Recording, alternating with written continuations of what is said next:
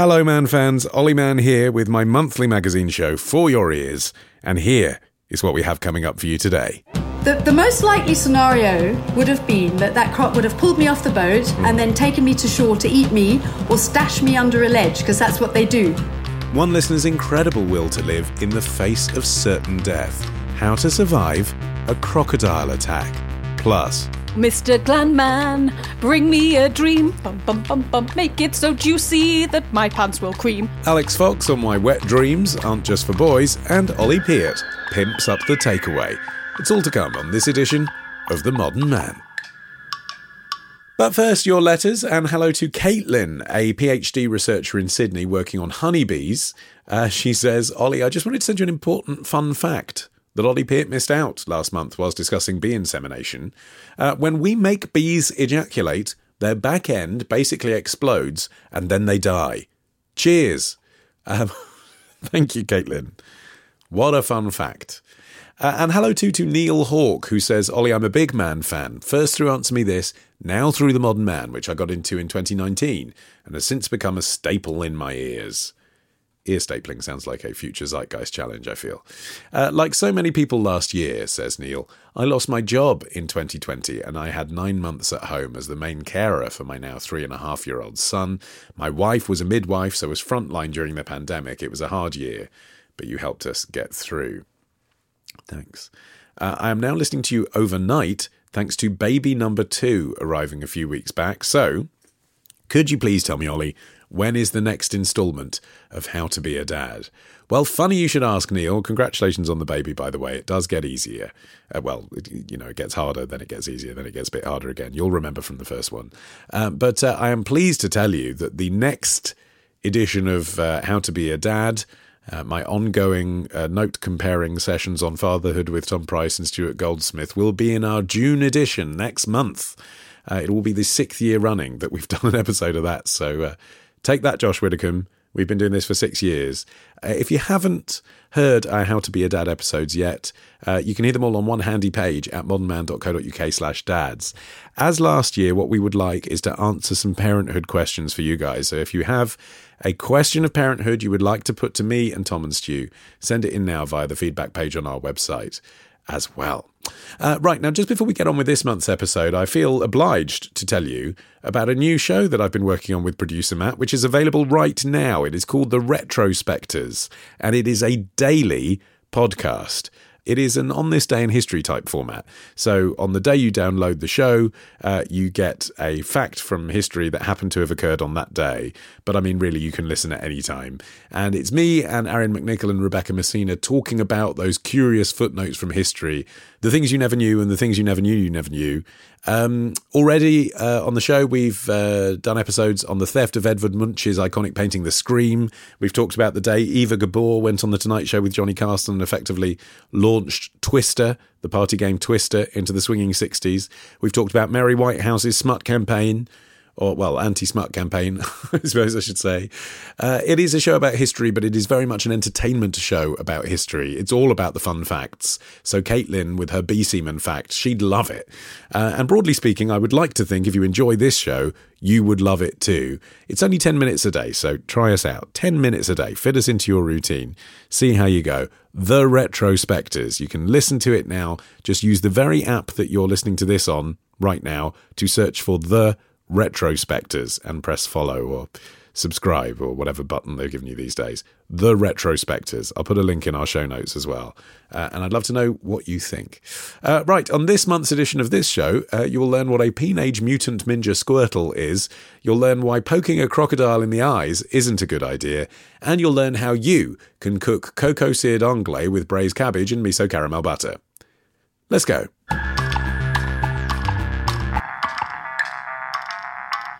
Time for the Zeitgeist, your trends tested with Ollie Peart, and for no particular reason other than the fact that she is here in my kitchen at the same time, so why not? Alex Fox as well. I'm just love muscling in. You sound weird. Yeah, that's temporary. Okay. I don't know quite what happened. I don't smoke, honest. I just don't know. You sound quite good, actually. Last episode, you were issued a challenge by man fan Christian in Birmingham, who said, Ollie, please can you investigate and whet my appetite with post-pandemic dining trends. So when we are going back to restaurants, what are we going to find? Well, to find out, I actually went to a restaurant in Dorset near me just to find out, what's going on. And I went to a restaurant called the Guildhall Tavern. It's like classic French. They've been there for like 20 years, very well established. So the first thing they did when they realised that they could sort of semi-open is they bought one of those tents. So they've got this outdoor area, and they're very, very good now at serving food outdoors, but still keeping you warm. So they've got the blankets, they've got the patio heaters.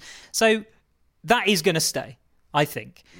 But they also made a really big point about their sustainability. For a long time, people have been looking at food miles, haven't they? And, eating local and all that stuff. Yeah, and they found a single fisherman who's he's just about to retire, and he's basically their only supplier of fish. Wow, that sounds like a risky strategy, if I may say. But for their customers as well, they know where their food's coming from. They know exactly not only where it's from, but the bloke who supplied it. This shrimp cocktail's rank. I want my money back. But it's nice, isn't it? And I think people will want that when they go out to restaurants. They'll want to know exactly where their food's come from. What else did you deduce from this trip down the road from your house from which you hope to extrapolate national trends? They are expanding. So lots of, 10,000 restaurants and pubs closed during the pandemic. Right? Yeah, I was going to say that the trend surely, unfortunately, is more redundancies and closures, not expansions. Well, in the short term, but those restaurants that have managed to make a success of it through things like food boxes are actually seeing this as a brilliant opportunity to expand. There's loads of empty units.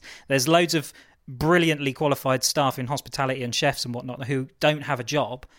It's the perfect opportunity. So what they've done is they've just 200 yards from this restaurant, they've created a spin-off restaurant. And I think you'll start to see more of that with independents that have done well. You'll start to see them expanding. Quite interesting, wouldn't it, if you get people who also started businesses doing deliveries from their home kitchens, now being the people that take over the restaurants that they effectively put out of business.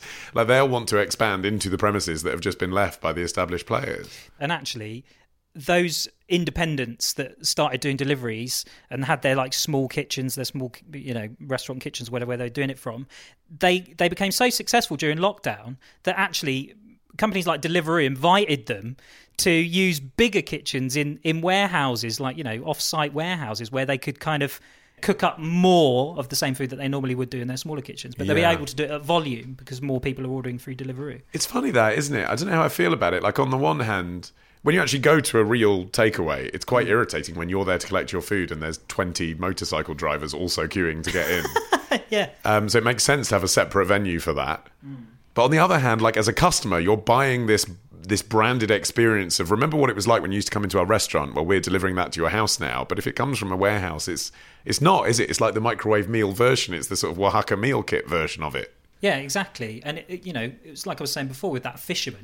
People want to know where their food's coming from. They want to know that, if you like that independent restaurant, if you've been there before especially, you want to know it's the same chef. You want to know it's the owner that's there, and you kind of have a sense of where it's being made. I read a really scathing article that said how companies like Deliveroo and Uber Eats are setting up these dark kitchens where, because they have so much access to data about what people are ordering, what kind of cuisine they're into and where the gaps in the market are, they're setting up these kitchens in industrial estates as kind of fake takeaways, branding them up as though they're legitimate family businesses or independents, and then undercutting the very people who they would usually serve. I do wonder as well whether post-pandemic people will still be ordering so bafflingly little from some of these places. I went into a Cafe Nero the other day and I had to wait in a queue even though there was no one there, because the woman who was making the coffee was prioritising people that had ordered through an app that were coming to pick it up. And someone had spent, I think she told me it was £11 to get a large barista-made coffee and a cookie delivered to their flat. So if you can afford £11 for one coffee, buy a coffee machine. I find that absolutely extraordinary. Yeah, that is a little bit weird. They're sort of just, craving that high street experience, but in their home so much so they'll spend 11 quid on it. But I think that will go. They'll stop doing that. So what are people going to be eating then? What are the trends we're going to be enjoying? In short, comfort food that's high-end. And I happen to have some here, Ollie man, and I'm going to cook it for you. That's why we're in my kitchen. Yes! Let me read the instructions. Preheat your oven to 200 degrees. Ollie, you've got 50 million knobs on this oven. Which one is it? It's not an Argo, it's a Rangemaster. I was using the brand name generically. Yes, do you want the small one or the big one? Small is fine, I think. I've got some sandwiches, by the way, if this is right.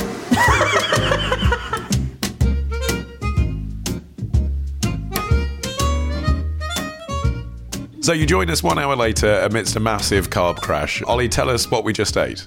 Homemade sweet potato and spinach gnocchi. Not homemade by you, though. No, homemade by a high-end Italian restaurant called Gnocchi. Not spelt correctly. Well, spelt in a way they can copyright. Absolutely. Okay, so Yes. What's the trend there? Well, it's been put together by a nutritionist, number one. So you know that what you're getting is kind of healthy. Sweet potato, spinach, that kind of stuff. And people are more health conscious about the stuff that they eat. So for people that are listening thinking, well, the Italian nonnas didn't need a nutritionist to make tasty food, it's not actually about flavour. It's about making sure you get a good flavour, but also as much nutrition as possible remains in the food, because obviously you boil gnocchi, don't you? And I guess a lot of that nutritional stuff from the vegetables can disappear. Yeah, it's wholesome. You know that what you're eating is good. It's not necessarily healthy, but it hasn't been reduced down or processed in a way that all of that has just been removed. Okay, so that came in a packet that you just cooked in my house. So what's that? I mean, do you think that's a trend that's here to stay as well? So these kind of food boxes we've seen from posh restaurants? Yeah, I don't think that's going to die. I think it's nice, isn't it, to be able to have really good quality food that you can cook at home really simply. That's like most of it's done for you. You know, it's been put together by a chef. It's been put together by a nutritionist. You don't have to worry. Is my answer. Oh, really? No. Yeah, I'd rather just cook cheaply at home. I find it really weird that people are spending 60 quid on a meal at home. Well, loads of people are already doing HelloFresh boxes, and I Yeah. tried one of the elevated versions of that called Your Fork that allows you to prepare a 5-course, really like haute cuisine kind of meal at home. That's what I want someone to serve me when I'm out. I don't put all that effort into 5 courses. Honestly, the sense of achievement that I got at successfully cooking cocoa seared anglais with braised cabbage and miso caramel butter, I felt like a queen. Lots of people have thrown dinner parties where they've had some surreptitious help, and I think now that more people have been introduced to that during the pandemic, lots of folks will want to cook impressive meals for their friends when they're finally able to welcome them into their homes, and ordering a box that perhaps facilitates that. I can see the appeal of that. It's Mrs. Doubtfire. You know that scene in Mrs. Doubtfire? He has to cook for the kids after he sets fire to his tits. He gets a nice, sophisticated meal box that sets him back hundreds of dollars and puts a lovely meal on the table that's restaurant quality. That's what it is. All right, so talk me through the other thing that we just ate. I mean, I could see it was salmon. Yes, it was. It was salmon fillet with grapefruit miso. It's been produced by a restaurant called Incognito. They've got a restaurant in London, they've got one in LA. And rather than open another restaurant, they thought, well, let's do some food boxes. And they have, and they've been really successful. So where did you get that from? So this is from a supermarket called the Supermarket of Dreams. That's what it's called? That is what it's called. It's not a factory outlet for Dreams beds? It's not. And they've been really smart during COVID because they've worked with these chefs and these restaurants to bring these and put them on the shelf. So rather than going to the restaurant's website, you can go along to the supermarket and you can get it off the shelf. They also sell stuff from Ottolenghi, and the pastry chef from the Ledbury is doing donuts there, which are under the brand name Lux. I think they've called them Lux. But the point is, it's high-end comfort food. So these high-end chefs delivering comfort food you can get in a supermarket. Yeah, I've been seeing quite a lot of that. So round here in St Albans, there's a posh fish restaurant which I like called Lussman's. I think they've got about 5 branches in Hertfordshire. And they now have a burger stall in the park. I just wonder if that is going to be something that we're going to see more of, because although they're obviously selling and they can make a good burger, I wonder if it undermines their business. Like, do you still want to go and pay twice as much for fish? And will it seem as like a moment from the pandemic that people won't want to keep doing afterwards? Gordon Ramsay's got plans to open 50 restaurants in the next year that focus on pizza and burgers. So it's his name, his high-end restaurant name, attached to burgers and pizza. But he was in that game pre-pandemic, wasn't he? He's got restaurants in Dubai and at airports and stuff like that. Yeah, but 50. Las Vegas. 50 in a year. It's big. It's a lot. You might say that just as the distinction between the office and the home has blurred more during the pandemic, it seems like the distinction between our home kitchens and posh restaurant kitchens are blurring here. You're going out for comfort food, you're staying in for your posh food. Yeah, that's true. And what about drinks? What are we going to be drinking? I have some predictions here. I think, firstly, more hot cocktails, like hot toddies and mulled wine that we traditionally drink around Christmas time. I think as people continue to drink outside in dodgy British weather, I think immediately there'll be more of an interest in those.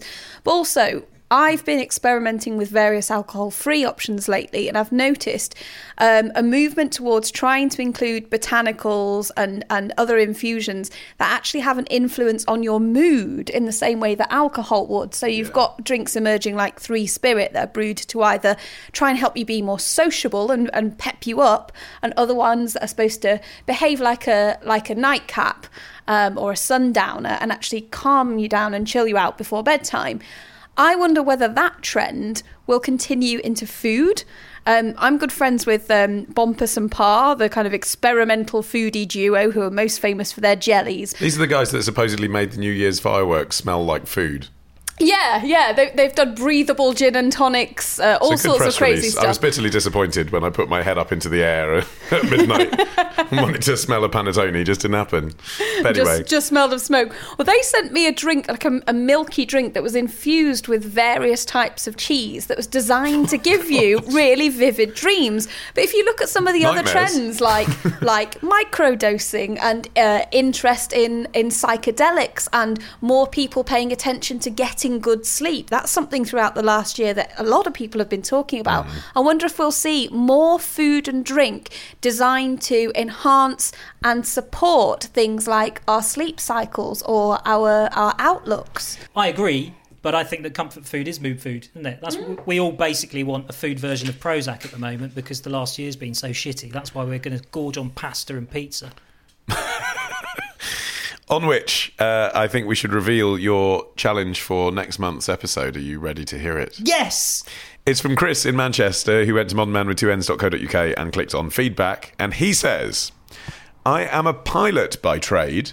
It's not been a great industry to be in recently. I was made redundant from Thomas Cook in 2019 and furloughed from my new airline.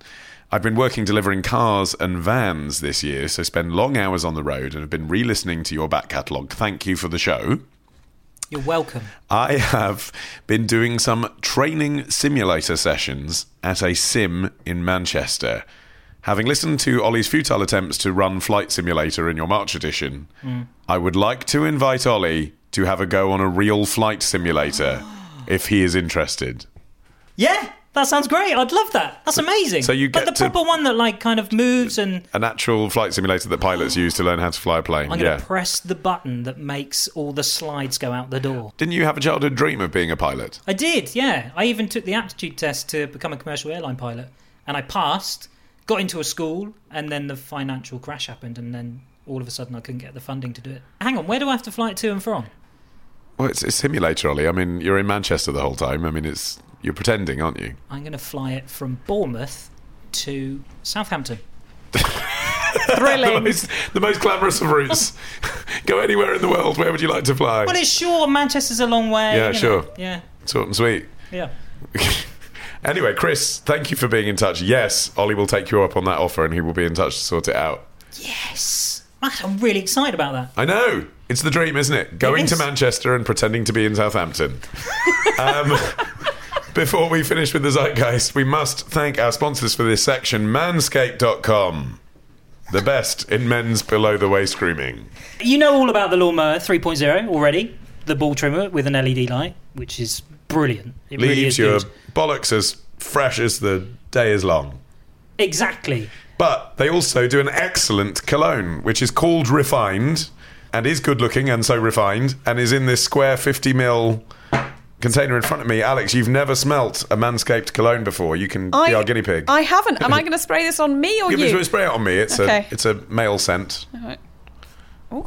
It smells nicely green and cedary. It is, isn't it? It's woodsy, it's masculine, it's hypoallergenic, it's cruelty-free, DVE-free, paraben-free, and 100% vegan. And I am still sniffing your arm. Is that good? I think anyone would be happy with that. The refined cologne is one of many things you can find at manscaped.com. They've also got the ball deodorant and the toner, which I have used on a regular basis. I can tell just by looking at you wearing ball toner today. You've just got that kind of expression. Fresh face.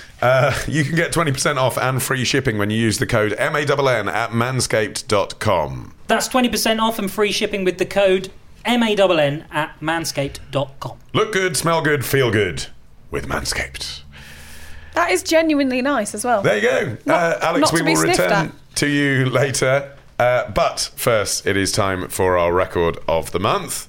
It's this, by Billy Martin. It's called Creature of Mine, and Billy is on tour in September. It feels nice to say those words again. Oh, Mother Nature says it's all getting worse. There is no room for another.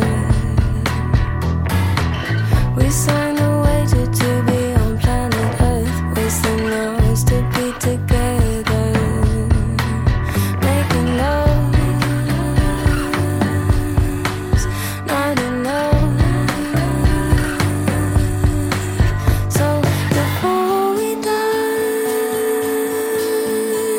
we live the night. Before we die, we live the night. Now, we love hearing your stories on this show because we haven't heard them before and we don't know what's going to happen. And those are the stories we love to bring you. And also, they're from all over the world. We have listeners everywhere, as our ambassador map will attest. Rob and SJ are our ambassadors for Zimbabwe. They were appointed back in 2016. And ever since, they've continued to fly the flag for the show and spread the good word, including to their best friends, Rosie and her wife, Sarah. Now, let me give you a bit of background info on Rosie. She lives in Zimbabwe as well. In late 2002, she was diagnosed with a brain tumour, which she fully recovered from, thankfully, with brain surgery. But she did experience depression as a result, and she dealt with that partly by, at the age of 43, taking up ultra running.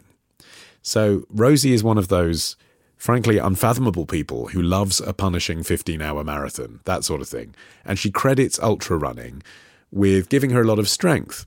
And it is that strength which I think is pretty crucial to the story she's about to tell us.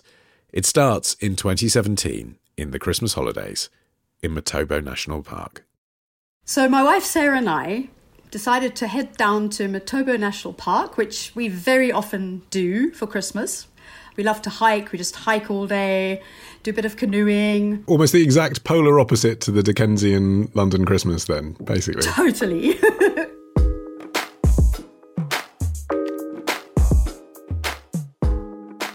And then later, our very good friends John and Dorothy joined us, as they often did. In fact, every time we did this trip, they would come and spend New Year with us.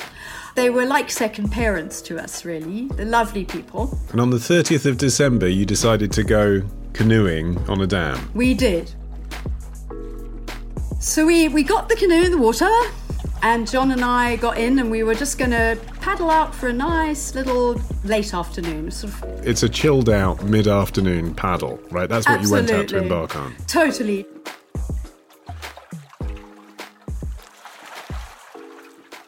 We paddled out into the middle of the dam, it's a big dam, having a lovely time. We were admiring the beautiful light, because it was like golden light. The afternoon light in Zimbabwe can be so amazing on the rocks. And your side of the dams are just beautiful granite. It's beautiful scenery. So you're just having a super time. And there was this sudden massive impact on the canoe out of absolutely nowhere. The whole canoe just spun around. My first thought was hippo, because hippos are known to attack canoes. But there was no warning, there was nothing, we didn't see anything in the water. We were just paddling, and we lost our paddles because, we did the startle response. So they just went straight over the side? Straight over the side. And then, to my absolute horror, it's a moment I'll never ever forget, I saw this crocodile bite into the side of the canoe. It was that surreal moment where I looked at that and thought, I'm going to die now. Because we are like half a kilometre out on the water. There's no other boats around. There's no people around. There's only Sarah half a K away on the shore. And what had your experience taught you to do when you encounter a crocodile? What's the survival manual? You see, there isn't one because people don't survive.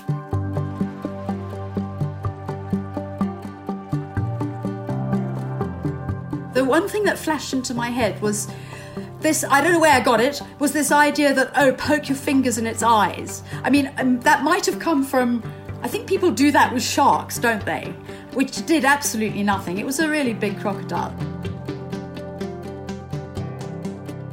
I mean, the terror of thinking that this thing is about to eat you and then having the fortitude to poke it in the face. I can't quite imagine the act of doing it. You know, I find, killing a mouse with a broomstick quite traumatic, but just actually touching an animal's eyeballs is difficult, right? Absolutely. There was that moment of realization when we both thought, we're going to die now. He saw that croc. It was closer to me than him. It was just staring me in the eye. And he said, he was a humorous guy. And even in this moment, he sort of said in an almost humorous way, well, I don't think we're going to get through this one. So I'm just going to pray. Because he was a very religious man. So he started praying. And he was saying, thank you, dear Lord, for the wonderful life I have lived. And I have enjoyed every moment, and thank you. That kind of thing. Which was... Whoa. I mean, after... It's not the soundtrack you want to hear, is it? No, not at all. So, and he just... I mean, I can't tell you the rest of the prayer because... For me, some kind of massive survival instinct was kicking in. The last thing I thought of was praying. I actually said out loud, I'm not ready to die. I've got too much left to do. And then that's when I started poking its eyes. I even tried to prise open its jaws with my hands, which is going to be physically impossible. I mean, but I thought, you know what, But did you worry that the crocodile was going to attack you? I mean, at this point, the boat is in its mouth, right? I mean... But I knew it would attack me. I knew that would be the next move. But is there not an option to, I don't know, call for help, which takes an hour to arrive, but just keep distracting the crocodile, hope that he stays distracted by the boat? Was that the thought? I didn't have that thought at all because the croc started attacking me almost, well, as soon as I did the poke in the eye thing and the prise open the jaw thing, it just started attacking me. It was horrifying. It was so surreal because... that is one of your worst nightmares. People who are living by the sea, it's probably getting eaten by a shark, right? In Zimbabwe, it would be getting attacked by a crocodile or a lion or getting charged to death by an elephant or something. I mean, it's the kind of most horrible case scenario you can think of. And it was attacking me within probably seconds because this all happened so fast. I mean, there's this suspended moment where you think, I'm about to die. Then there's this survival instinct kicking in saying, what can I do to survive? And then you've got one side of your brain saying, you can't. And the other side saying, I'm bloody well going to try. So that was the prise open the jaws, poke out the eyes, whatever. And then it just started leaping out the water and biting me.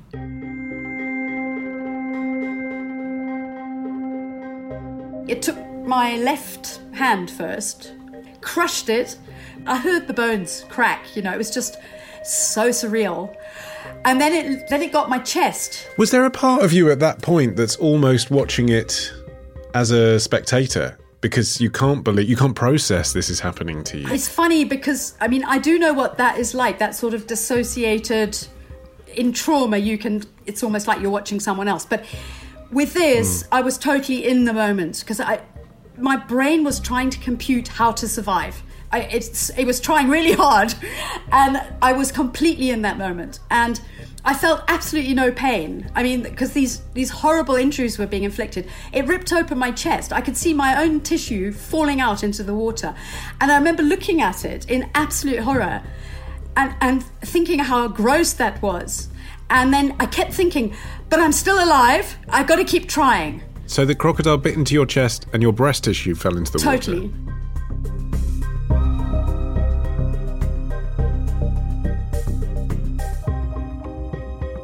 The next thing I remember is that I was over the boat with the whole of my right arm down the crocodile's throat, but I was still over the boat. And I have no idea how I stayed on that boat because the most likely scenario would have been that croc would have pulled me off the boat, drowned me, and then taken me to shore to eat me or stash me under a ledge, because that's what they do. They'll stash their booty under a ledge on the riverbank and then go and feast, at their pleasure. So the bottom half of your body is on the boat. Yeah. Half of the top half of your body is missing, and half of the other half of it is in the crocodile's throat.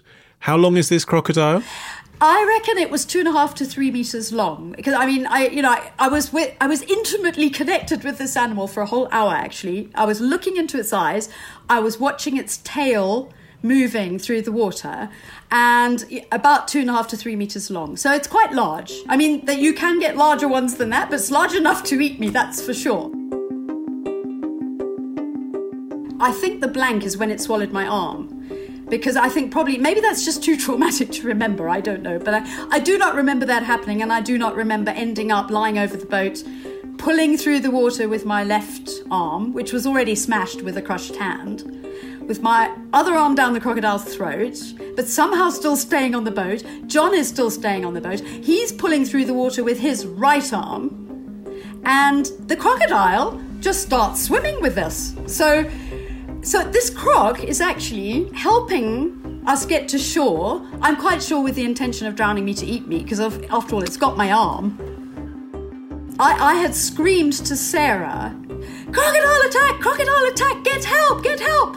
And she did hear, and she got in the car, which shows an incredible strength of character and presence of mind. Imagine that. What, to abandon you? To drive away knowing she's probably going to come back to nothing. But she did it anyway because it was the only thing she could do. I kept talking to the crocodile because I mean its eyes were like 6 inches from mine. And I was just staring into these dark eyes of this predator who was going to eat me. And I was saying, please don't eat me. Please let me live. Please don't eat me. Please let me live. And I did it with every stroke of my arm that I pulled through the water. It was like a mantra. You know, it was like, I think it might have been empowering, actually. My will to live was so strong. I really, really was not ready to die. Did the crocodile move much during this process then? Like, he's clamped down now on you. He's clamped down, and the clamping, the grip on my right arm got tighter and tighter. Could you feel him swallowing parts of you? I could feel with my fingers, I could feel the inside of the throat, the tongue, I could feel that stuff. And it was getting tighter and tighter. And I could see all the scales down the tail. I mean, nobody gets that close to a crocodile normally and gets to study their anatomy that close, you know. And it was like suspended animation or something. It was so surreal.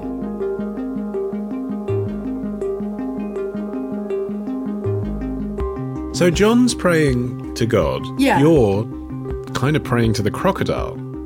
It's an interesting test, isn't it? Like, you know, that moment where you genuinely think you're going to die, what do you do? Do you know something? Praying was just the last thing on my mind. To me, nothing matters except strategy. How to live. The talking to the crocodile, I don't know, I think that mantra just somehow kept me pulling and kept me going. You know, please don't eat me. Please let me live. Please don't eat me. Please let me live. Please don't eat me. Please let me live.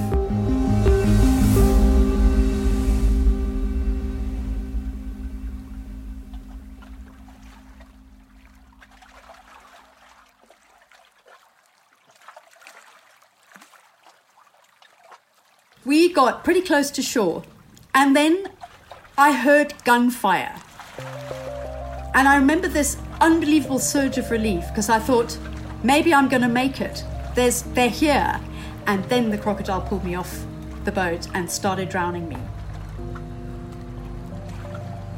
I remember going under, and it happened so fast, and it was so unexpected. It was a terrible shock, because there was that moment of hope, and then I was underwater and I was beginning to inhale water, and I could hear this gunfire from the shore.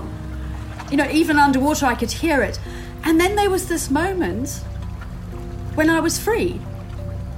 Suddenly I was free. The crocodile spat me out. So there I am in the water. There's about 15 meters between me and the shore and the guys with the guns. They were shooting in the air. Quite rightly, because how could they shoot at the crocodile? They'd shoot me. They could shoot John, you know? So they did the right thing.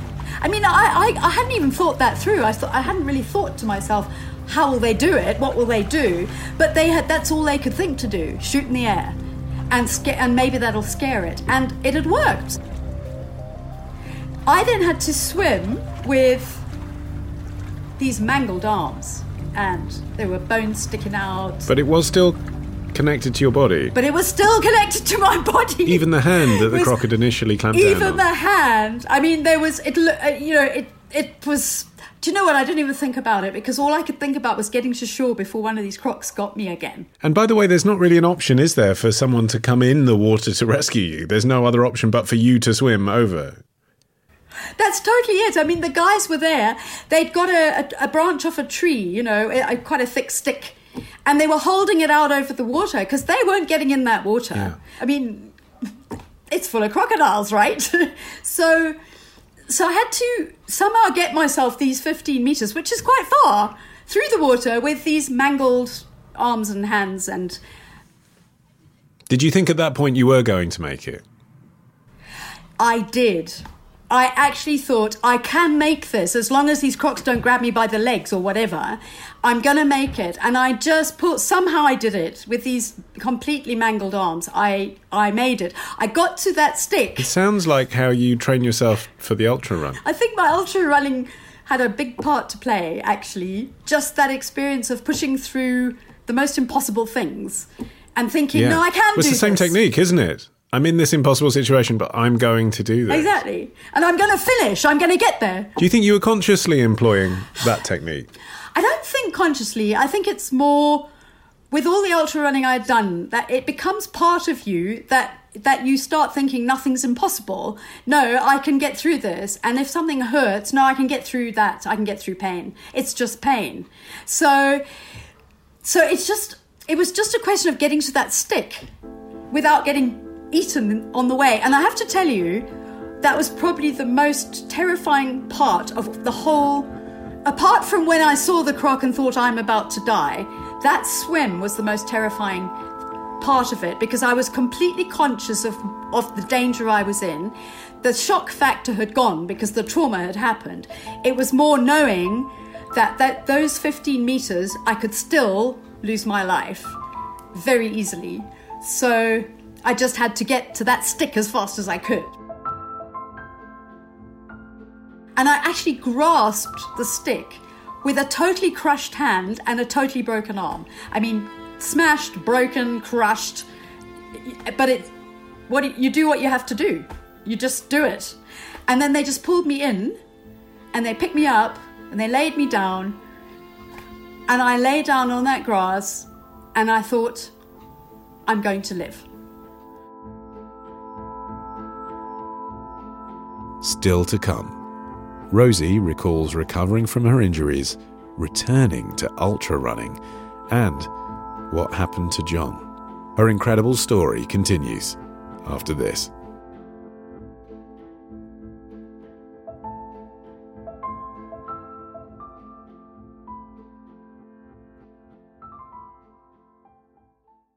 This episode of The Modern Man is brought to you by Beer 52, which I'm delighted to tell you about because, well, frankly, it's a very easy promotion to sell you because it involves free beer. And not just beer, but the best craft beer from all over the world, from the world's largest beer club with 170,000 active members. Each month you can get a case delivered to your door, bursting with beers and a magazine and a snack. This month for me has been all about 5 Point Brewery's Railway Porter. Yum. But, if you don't like dark beers, no problem. Just choose the light option. If you want to skip a case or pause your subscription, no worries there either. Just let them know. There is no drawback here.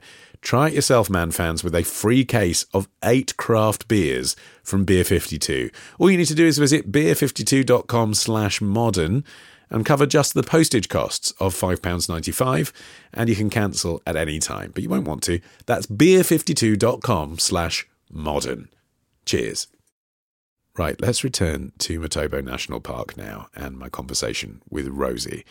While she and John had been facing off with the crocodile, her partner Sarah had been busy seeking help. She'd not only got those guys there just in time to save my life, she'd also gone to find cell phone signal, because you're in the middle of the bush, you're in a national park, there's no cell phone signal. And, she knew there's going to be some very injured people. And she'd managed to... She didn't have her cell phone because she'd rushed to get help. she couldn't find it. It was lying in the picnic site, you know. So she'd grabbed a guy with a cell phone, said, "Come with me, get in the car. Driven off to find cell signal, phoned our health insurers. We happened to have the most fantastic health insurance via her company, thank goodness. And they just kicked into mode because they got ambulances on the way. So there were ambulances coming from Bulawayo, before we'd even got to the main road. And I mean, she was such a heroine, honestly. She was absolutely incredible. She kept her head. She had to draw a map for the national parks guys to find where we were by that dam, in the sand, literally in the sand. "This is where you go now, get in the car," because she also had to go with them to find their guns. But you didn't know any of this at the time. No. So you're lying on the grass. Yeah. Who's looking after you? Well, Sarah's mother's nurse, who nurse aide, I mean, she, halfway to a nurse type of nurse, she came and she was binding these wounds. And actually, that's the first moment I felt any pain.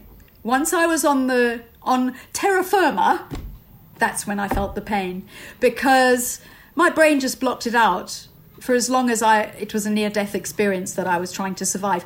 The minute I felt safe, in came the pain. Oh my goodness, pain like I could never have imagined. And I was screaming because she was binding the wounds tightly, because there was blood everywhere, which I also didn't really know. I think I was barely conscious by then, but I thought, first I had all this relief about I'm alive. I'm going to run those races. I'm alive. And the second thought was, where's John? How's he doing? Because I thought John would live as well. I did. I fully thought we've got through this terrible trauma. It shouldn't have been possible, but we did it. And he was still alive when we got to those rocks, and he was speaking to me. He was very frail, and his heart was not strong. And the shock, I don't know whether it triggered a heart attack or what happened, but he died. And we're not sure at exactly what point he died, whether it was on our way to the ambulance, whether even before, because when we got to the ambulances, which we met on the road, because also some other people came to help, because Sarah had also, into the bargain of getting people there to save my life, going to get cell phone signal, getting ambulances coming on their way, she'd also stopped a passing car and sent them to one of the safari lodges nearby and said, "Go and get help. Tell them to go to this dam. Quick, quick, quick. Somebody's dying," So these people also came from this lodge. We actually knew them. And they were able to find us a shortcut out of where we were to the main road that they knew because they lived there. They just know every little nook and cranny of the place. So they helped clean up all our picnic and bring everything to the national park. They really helped us a lot. Do you remember being in the back of the ambulance?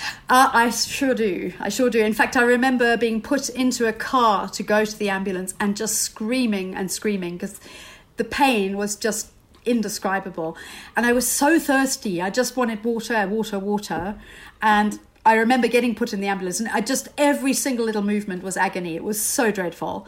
And I kept asking for water, and they were only giving me the tiniest bit. And apparently my life was hanging by such a thread. I had no idea. As far as I was concerned, I was fine now. I was just in a lot of pain. But I mean, they wouldn't give me more water. And it's because apparently more water might have killed me, because I had so little blood left for a start, which I didn't know. I mean... And you'd been drowning at one point. And I'd been drowning. I mean, but the pain was just, yeah.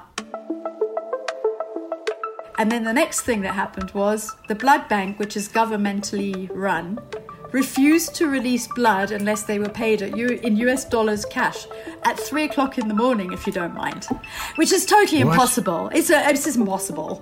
So basically, the woman who represented our health insurers, she went personally and she just screamed and shouted and performed and said, "How dare you? Bloody well we'll pay you in the morning." And because I mean they're known, they're a reputable, high-end health insurance company. I didn't realise that's how emergency medicine could work anywhere in the world, though. I mean, regardless of whether the system is publicly funded or not, if someone's going to die unless you do it, you have to do it, don't you? You'd think so, wouldn't you? You would think so. So, I mean, it was really, really shocking. And anyway, because of my fitness, I survived for 10 hours with like 1/3 of my blood volume left. So that's the ultra running. Were you allowed any visitors? Were you up to seeing any visitors? I was. And Sarah, who's my partner, she was my partner then, my wife now, she was allowed simply because the surgeon just seemed to be a very modern person, because Zimbabwe is quite backward in its views about some kinds of relationship, and so she's not recognised as your wife? Not in at Zimbabwe. all. Not at all. No, I mean, we have to keep quite quiet, and we don't even put it on Facebook. So right. it's frowned on. Really, in most places in Africa, other than South Africa, which is very progressive. So it was really just down to a forward-thinking doctor that you were able to have your partner by your side. Totally, because he just got it. We didn't really have to explain it. He just got it. And he just gave her carte blanche. He actually just told the matron and the hospital staff, this person is allowed here 24/7 if she wants to be. Give her complete access. And what was she thinking? You've obviously had an opportunity to ask her that since. I think for the first week, most people thought I was going to die, because the risk of infection from crocodile bites is massive, and sepsis, as you know, is all over infection when it just gets into your bloodstream. And I had 66 crocodile bites. So to me, it was a completely freak occurrence. Crocodiles don't attack boats. People don't survive crocodile attacks. It was totally unheard of and impossible to survive, but I survived it. So the crocodile crushed my carpal tunnels. They completely squashed them. So they were totally blocked up. I mean, there was no circulation at all. So they had to operate. They did a lot of operations, but they had to open up my carpal tunnels. So there's scar tissue from all of that. Plus there's plates in the right arm, because one of the bones didn't heal properly. I had to put plates in the end. I had external fixators for 4 months, so I was completely helpless for 4 months. I couldn't even go to the loo on my own, and I couldn't bath. It was very, very hard, those 4 months. But the actual recovery to the point where I could start running again took about 6 months. So 6 months, that's amazing. I thought you were going to say 4 years. I know, I mean, it is amazing. So 6 months after this, you were running? I was. Did you tell Sarah the day you were going to do it? I told her when I got back. She was she was horrified, So it was a challenge to yourself? It was. How did you prepare yourself for that?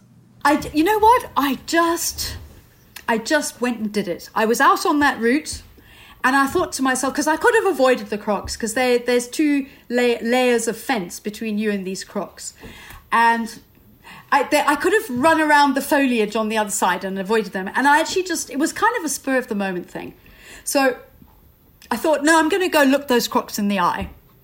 So I went to the fence, and I stood by that fence, and I just stared at all those crocodiles, like multiple. Some of them are right near the fence, and you just look them in the eye. And you know what? It was fine, because it was a completely controlled experience. So it was okay.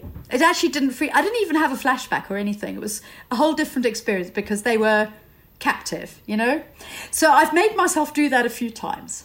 But I have to say that if something pops up on TV unexpectedly, it's not good. And could that be just flicking past a wildlife documentary, or does it have to be an attack? No, anything. Just glancing when it's not expected. When I looked at those crocs behind fencing, I knew what I was going to see. But if it's out the blue, it's not so great. So I mean, I'm getting there, because I don't have nightmares. I don't have flashbacks. On the whole, I just need to avoid startling things. And I think that's got better too. I mean, this very exaggerated startle response, they call it. And for that first year, it was so out of control. And in the end, we just stopped putting on any series that had sudden frights, because a lot of detective type series, you get taken by surprise, and it would just trigger me into a bad place. So it's okay now, though. But on the whole, I try to watch what I call life-affirming television rather than things full of darkness and suffering, Well, in general terms, I mean, throughout our conversation, I think it's evident you're a very positive person. I've asked you lots of questions about, tell me about this difficult thing that happened, and your answer to most of them is, oh, wasn't that bad, actually, which is kind of difficult to get your head around. But I wonder, therefore, if you're a good person to ask, what are the positives to an experience like that? Because you've obviously had to process them. I have had to process them. And of course it was a life-altering experience. And of course the most dreadful part was losing John. And of course I had this massive amount of survivor guilt, and there was so much grief, and I blamed myself because, it was me that said, let's go canoeing now. All those things. I went through that for months. Well, probably the whole of the first year I was just beating myself. But what it makes you realize, when you face an impossible experience, you look at the odds and you say, there are 0 odds I can live through this. I am going to die. And then you do live, because you don't give up, because I never gave up. Then you think to yourself, okay, never give up, because you just might survive anyway. So it might be impossible, but you might survive anyway, because I did. And can you apply that presence of mind to other situations in your life? More mundane situations, but with work, for example. If you're going through a difficult month and the money's not coming in, or if you're just irritated and you're standing in line for something and thinking, I'm never going to get out of here, do you try and draw on those experiences? I tend to, on the whole, not sweat the small stuff. I think that's the expression. I mean, sure, there are times when I do. Who doesn't? Sometimes you just get really annoyed by something really stupid and small. But on the whole, I tend to think, this really doesn't matter. Why am I getting so het up? I might get initially het up or irritated with a client who's being unreasonable. Say that's a good example for work. And then I might get het up and think, oh, bloody unreasonable. And then I'll think, it really doesn't matter. Really, really doesn't matter. I'm alive. It doesn't matter. Because I often wake up in the morning and think, I'm alive. Because I think I'm still surprised I'm still here sometimes. It sounds like in many ways, I hope this isn't an oversimplification, your main coping strategy for having this horrendous experience came out of running. You only found running because you'd been diagnosed with a brain tumour, and it was as a result of basically Googling, how do I cope with depression, that you came to learn all those coping strategies. Is it too much of a stretch to say, if this had happened to you 100 years ago, you wouldn't have been able to cope with it? I think you're right. Honestly, I don't think it would have crossed my mind to take up running to combat really severe depression. I mean, it's not like I hadn't had depression before, because I had, but I was already using all the mechanisms I knew about, which was therapy, drugs, exercise, but I was walking. So I went online looking for more, because I just thought, no, there's got to be more. And you know what? Nobody likes taking pills. And I mean, look, antidepressants play their part and they're important. And I think lots of people need them, and I will use them when I need to, if I have to. But I just wanted more. So I did a lot of Googling, and this running just kept popping up here, there and everywhere. Try running for depression. So that's really how it started. It was just like, tried it, took to it like a duck to water. And of course, after I got into the racing, then I started listening to podcasts. And then along came your podcast. So that's kind of how we discovered Modern Man as well. It's like because of my running, really, and the running podcasts I was listening to. So, yeah. And then also listening to Brett Archibald, that interview you did with him. And I've often thought about that's what I was listening to. This is the man who was lost at sea. Yeah. He fell off the boat. He fell off the boat. And we listened to your interview with him, and we were absolutely enraptured. So we got the audiobook, and we were listening to it on that holiday in the Matobo. And the night before my near-death experience, I was listening to that, the audiobook of Brett Archibald. And I often have trouble falling asleep, and I just put on that. And I was listening to all about his survival. That's crazy. It was so peculiar. Isn't it? Yeah. Do you think that had an NLP-type benefit to you? I don't know. I mean, maybe subconsciously. Who knows? Because, I mean, he survived against absolutely all the odds, didn't he? He really did. Yeah. He's another person who really shouldn't be here, but he is. Rosie Mitchell. And if you've got a story you'd like to share on a future edition of the show, do what Rosie did. Reach out via the feedback form on our website, modernmanwith2ns.co.uk. And who knows, you could be inspiring someone else in the future, just like Brett's story did for Rosie. Still to come, Alex Fox on women's wet dreams. That's after this.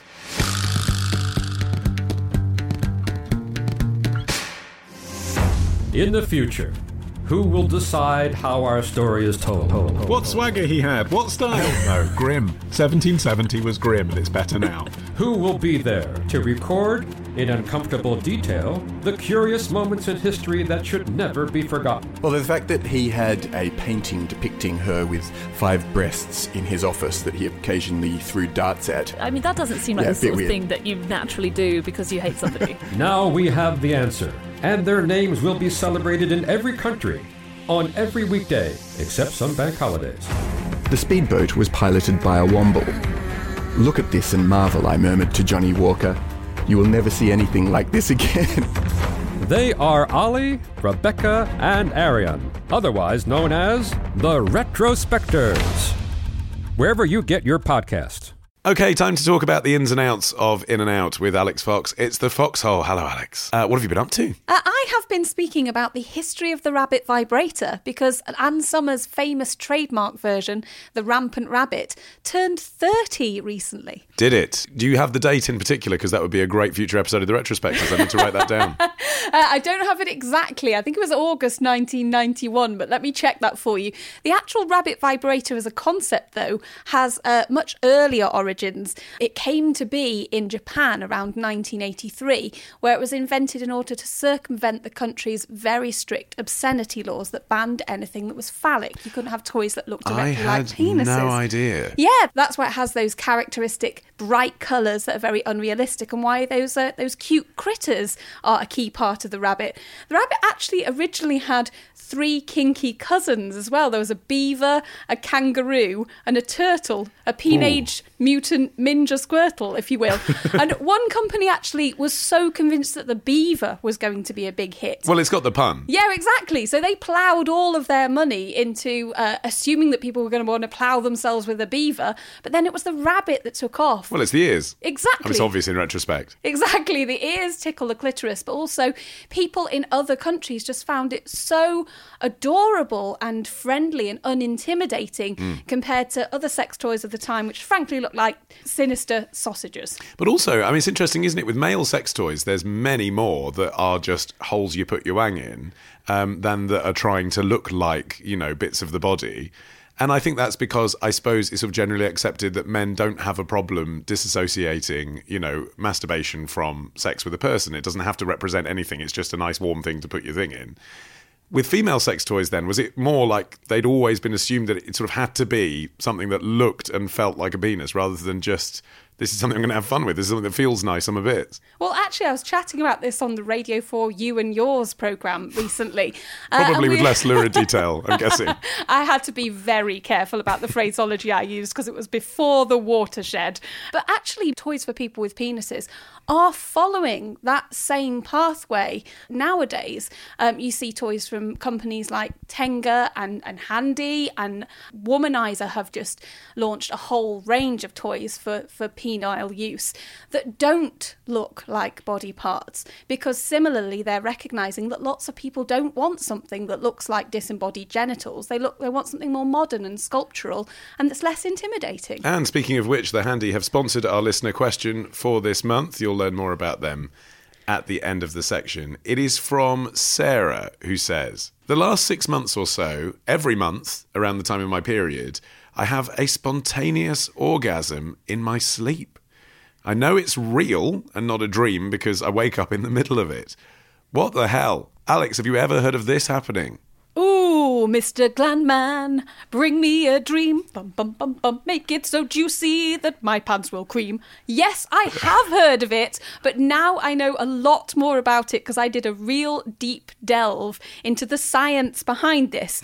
First up, I think a lot of people aren't aware that women have wet dreams full stop. It's usually something we associate with guys, and particularly adolescent boys. Yeah, and the thinking is because basically you've got all this fluid building up that's going nowhere, and that's not necessarily thought to be the same in the female anatomy. Yeah, the scientific name for it is a nocturnal emission. Yes. The experience is often less physically wet for women, although it can result in extra vaginal lubrication and orgasm, but it absolutely can still be just as intense. Surprise, surprise, as we've covered umpteen times in the Foxhole. There's not much research into it?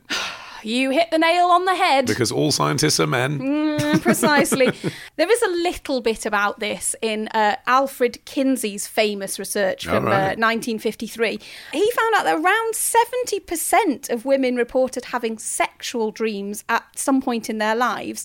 And by around age 45, 37% of the females that he surveyed in his study group said that those sexual dreams had actually brought them to orgasm. So this is not uncommon. And anything about it being linked to periods? Well, yeah. Anecdotally, a lot of women say that they not only have particularly vivid dreams around the time of their period, but they also tend to have more sexual dreams. It seems that when Aunt Flo visits, she packs some kinky dreams in her suitcase. In men, wet dreams are often associated with increased production of testosterone. And there seems to be a hormonal link for women too. Yeah, because just after the period is when women are at the most fertile, right? That's the time that women often naturally are more interested in sex than at any other point in the cycle. Isn't that right? That's true, but women's most sexual dreams don't necessarily occur at the point at which they're most fertile. There are really two key elements at play here. Your hormones and your menstrual cycle affect your sleep. So at certain points in your menstrual cycle, you're likely to sleep differently and have more interrupted sleep. And secondly, your hormones and your menstrual cycle can affect how horny you are. And that plays out very differently for different women. But when those two things combine, it means that for a lot of women, you're much more likely to have sexy dreams just before you're on the blob. There's even a Reddit thread of people sharing their period dreams, a lot of which are extremely explicit. Are there any commonalities? There are actually. A physician called Dr. Christiane Northrup found that her clients reported that just before they started their period, they regularly described dreams involving mud, bathrooms and things being broken down. So not traditionally sexy subjects. No. So is there something hormonally going on inside Sarah? Okay, to be specific about the science, in the premenstrual part of a woman's menstrual cycle, the hormone progesterone tends to rise, and that causes a drop in REM sleep. You might think that that would result in fewer dreams, but what it actually does is mean that sleep is more disturbed. So even though you're having less REM sleep, you are more likely to wake up during it, and you're more likely to remember those dreams. So you're more likely to recall these sexual dreams that you're having. I was going to say, because sex is, I mean, maybe I'm just speaking for myself here, not an infrequent part of general dreams. I mean, it might only last for a few seconds in the dream, but and in real life sometimes. But it's a thing that your brain turns to. That doesn't necessarily mean it's the big, like, drum roll main feature. Do you know what I mean? It can be a component part of just thinking about people, can't it? That sex comes into a story. That's a bit different. She seems to be describing something quite earth-shattering here, where she wakes up from the orgasm. Yeah, I mean, it might be that Sarah is actually experiencing less earthquaking orgasms during dreams at other points in her menstrual cycle, but during this premenstrual phase, because of the way her hormones affect her sleep, her increased core body temperature as well will interrupt that sleep. She's waking up at key moments, which mean that these dreams are more likely to be recalled. The other side of this is that there's a lot else going on in the body at that point in the menstrual cycle. Your breasts can become more sensitive, so according to how she's laying in bed, she might actually be stimulating herself in other ways. As the body prepares to shed the uterine lining, the cervix actually drops down lower in the body. For some women, this feels uncomfy and unsexy. For others, again, there's heightened sense of sensuality and stimulation. And of course, women also take all sorts of medications and undergo procedures that alter their hormones too. I spoke to a variety of friends in my circle. Megan said that she had a huge increase in sexy dreams when she was pregnant. One of them, she says, she was dreaming of mixing together very sexy cookie dough. Another friend said when she first got her contraceptive implant, her dreams became a lot spicier when they usually weren't. And another mate, Joanne, reported that having hormone replacement therapy, HRT, again gave her more vivid dreams. It's interesting that, isn't it? Because it's like with every other element of dreams, people try and connect. What does it mean? I was walking down the street and I had a carrot instead of a nose. Whereas I think with sex dreams, it doesn't really mean anything other than you're interested in sex, does it? Like part of your thinking is sex and that's a natural thing. I wonder whether it has to mean anything other than that. I think it's a very dangerous pathway to try and over-interpret the real meaning of a sexy dream. And I think you can put yourself through quite a lot of psychological torture if you interpret your dreams as definitely being reflective of something that you secretly wish for. I mean, I've had dreams about family members or weird celebrities. I just would hazard against over-analysing the subconscious to that degree. Yeah, well, a lot of it comes from experience as well, doesn't it? And as we've talked about before, a lot of people, their most vivid kind of titillating experience, it might not have even been a sexual one, might have just been desiring someone, come from when they were like 12, 13, 14 years old. That's latently in the back of your brain. It doesn't mean that's what you want to do now. No, not at all. Plus, as we've just discussed, there's a lot of different things at play here. The sexy element might be coming from your hormones or the fact that your sleep is being disturbed, whereas the content might be coming from your mind sorting out through the events of the week, or the fact that you're preoccupied with something that you've got to do at the office. Yeah. I'm not being. this is not a personal reference to me, I hasten to add. You do get very horny in the office, though. I have heard that.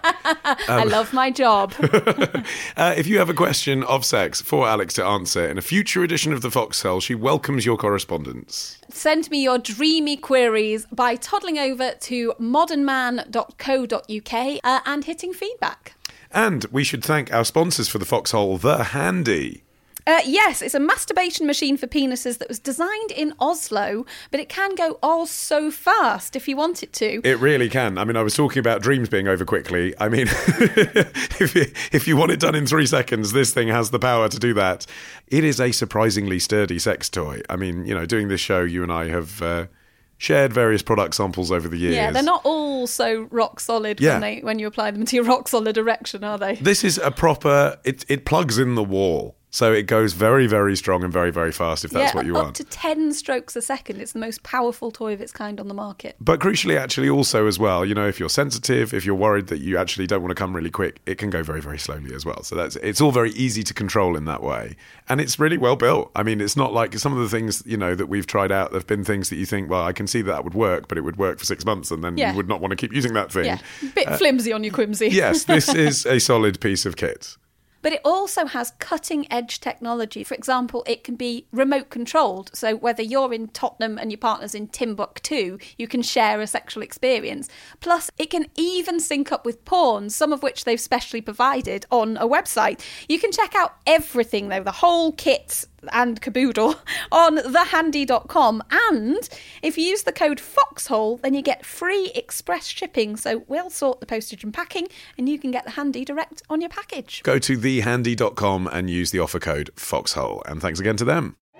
And with that, we have very nearly reached the end of this month's Modern Man, but there is just time to appoint a new ambassador. It is Alex in Iceland who says, Ollie, I've been listening to your podcasts for years and I've waited too long to make a donation, but here is a round of beer on me. Thank you.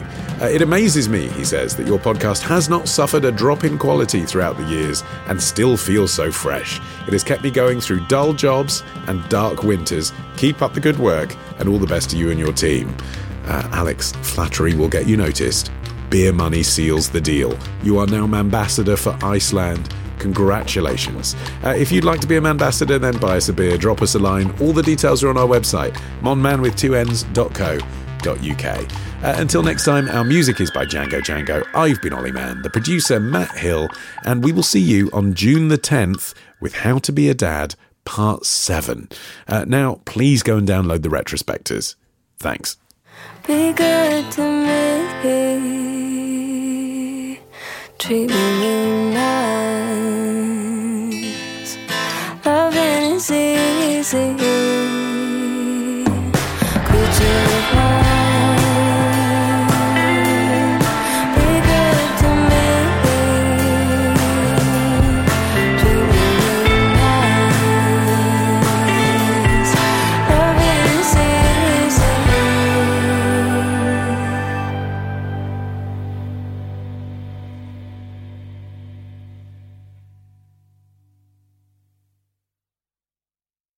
So, retrospectors, what historical events are we ticking off on this week's run of Today in History? Well, on Monday, it's the anniversary of kids' classic, The Very Hungry Caterpillar. On Tuesday, how Roquefort became the cheese of kings. On Wednesday, we meet the Jobs and Wozniak of the 1800s. On Thursday, the history of the YMCA, from the City of London to the village people. And on Friday, the edgy musical that made Grease the word. We discuss this and more on Today in History with the Retrospectors. 10 minutes each weekday, wherever you get your podcasts.